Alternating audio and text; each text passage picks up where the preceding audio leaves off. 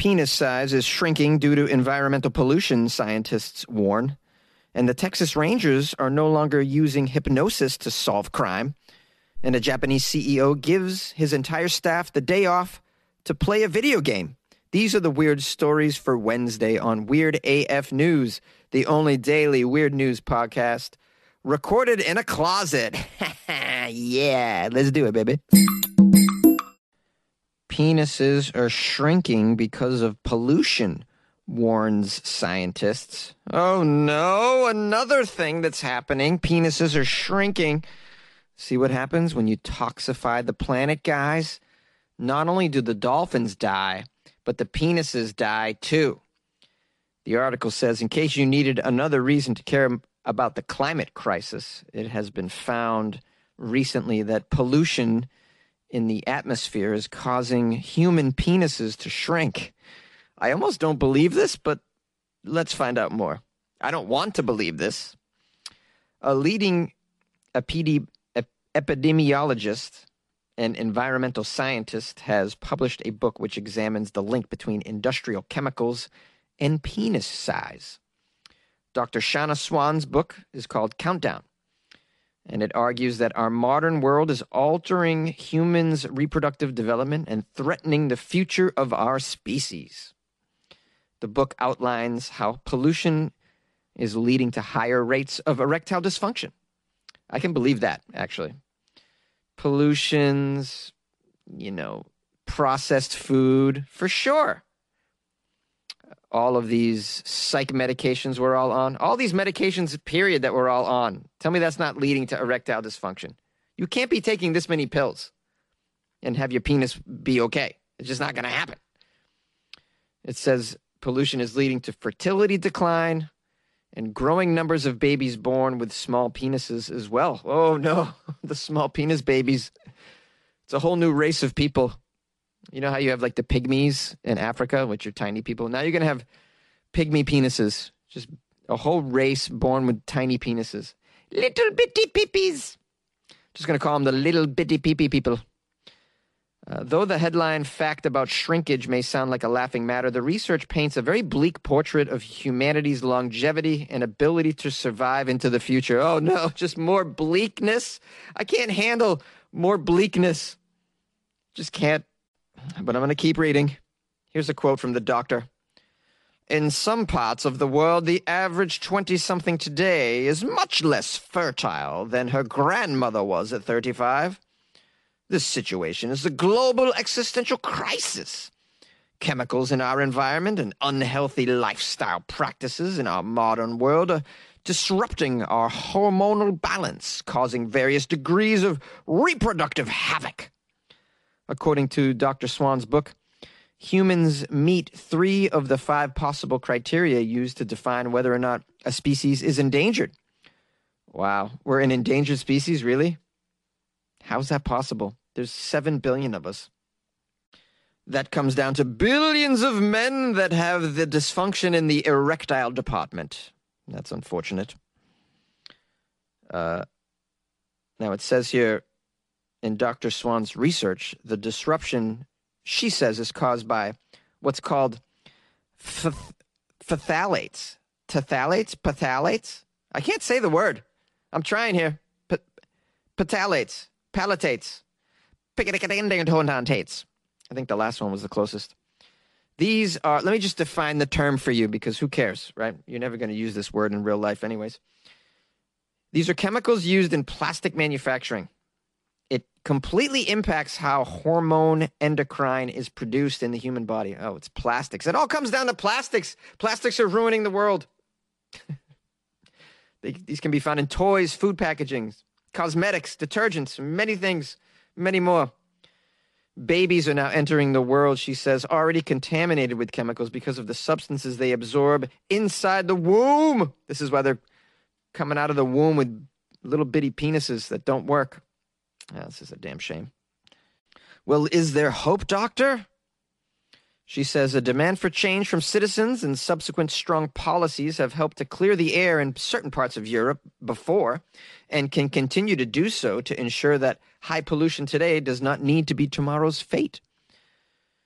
So it's pollution reduction. Pollution reduction measures need to be implemented. We need to care about the environment. We've been saying this for a long time, but we still can't seem to get it together. Humans are taking a big doo-doo right on our planet. I want to have hope.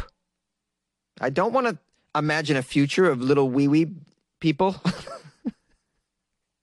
that can't produce. But it looks like we're heading down that road. Keep your heads up, guys. Keep your heads up, literally and figuratively. I mean, if you can. There's always a pill for that, by the way. Hypnosis is no longer being used by the Texas Rangers. The Texas Department of Public Safety has ended the practice of using hypnosis in order to investigate crimes. A department spokesman said the hypnosis program ended January 2021, more than 40 years after its inception. Why? Why did you end the hypnosis program? Well, because its officers are now relying on better investigative practices, like actually going out there and looking at the scene, following clues. Hypnosis? Really? You used it for 40 years? Did you have any success? I find it very hard to believe. You're getting sleepy. You're getting sleepy. Now tell me, did you kill Mr. Mortimer or not? Is that even admissible in court? Somebody who confesses under hypnosis? I highly doubt it. You're getting sleepy. Now tell me, where did you hide all the gold? Hypnosis.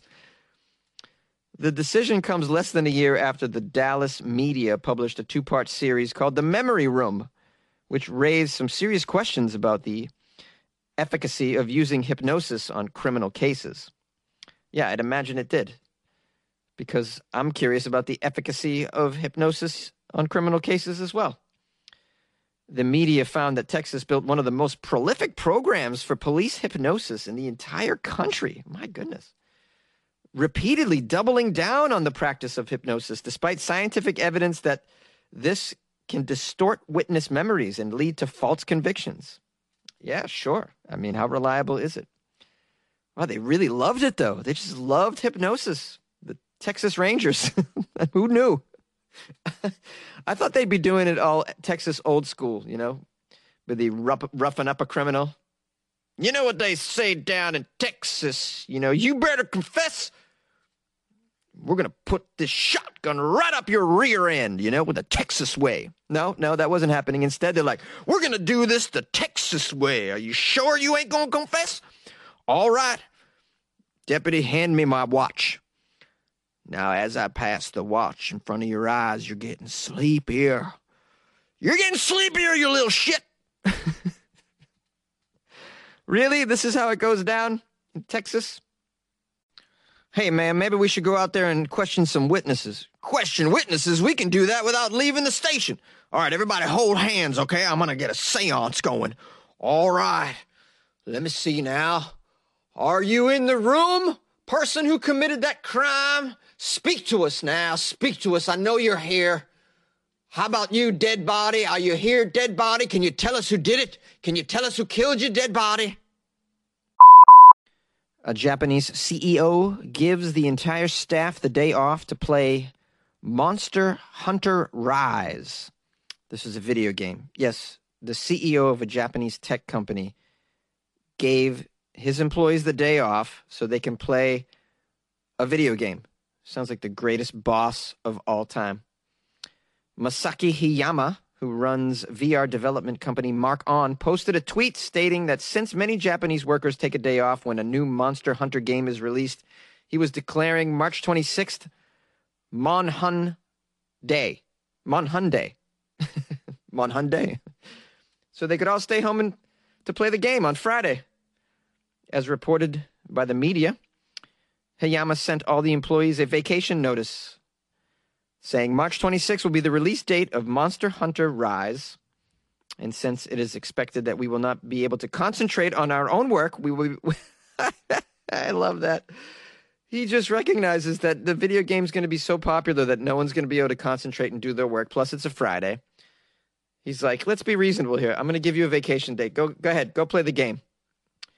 Hayama explained to the media there were several employees who said they wanted to take the day off on the 26th because they wanted to play Monster Hunter Rise immediately. So we took the plunge, and we did this. We received words of thanks and appreciation from our employees because we just give them the day off, you know? We're cool. I don't know why I gave a Japanese CEO a Texas accent.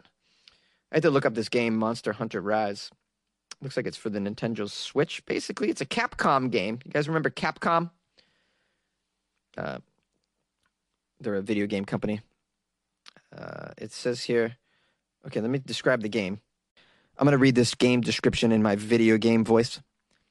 Set in the ninja-inspired land of Kamura Village, explore lush ecosystems and battle fearsome monsters to become the ultimate hunter. It's been half a century since the last calamity struck, but a terrifying new monster has reared its head and threatens to plunge the land into chaos once again. Hunt solo or in a party with friends to earn rewards that you can use to craft a huge variety of weapons and armor. Brand new gameplay systems, such as the high-flying wire action and your canine companion, Palamute, will add exciting new layers to the already robust combat that Monster Hunter is known for. Oh, that really hurt my throat. I gotta stop doing those video game announcer voices. Oh, man. I almost couldn't speak at the end of that. Water. Anybody water?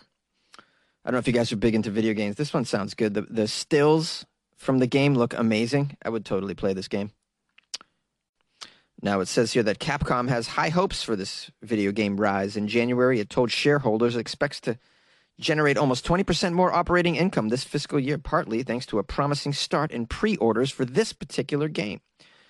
Its success has mainly been in Japan. This game is super popular, apparently, in Japan. Well, I've never had a boss that would do this. Let me go home to play a video game. It's nice to know that there's some that are out there. Are you any of you a boss? Would you ever do this for your employees?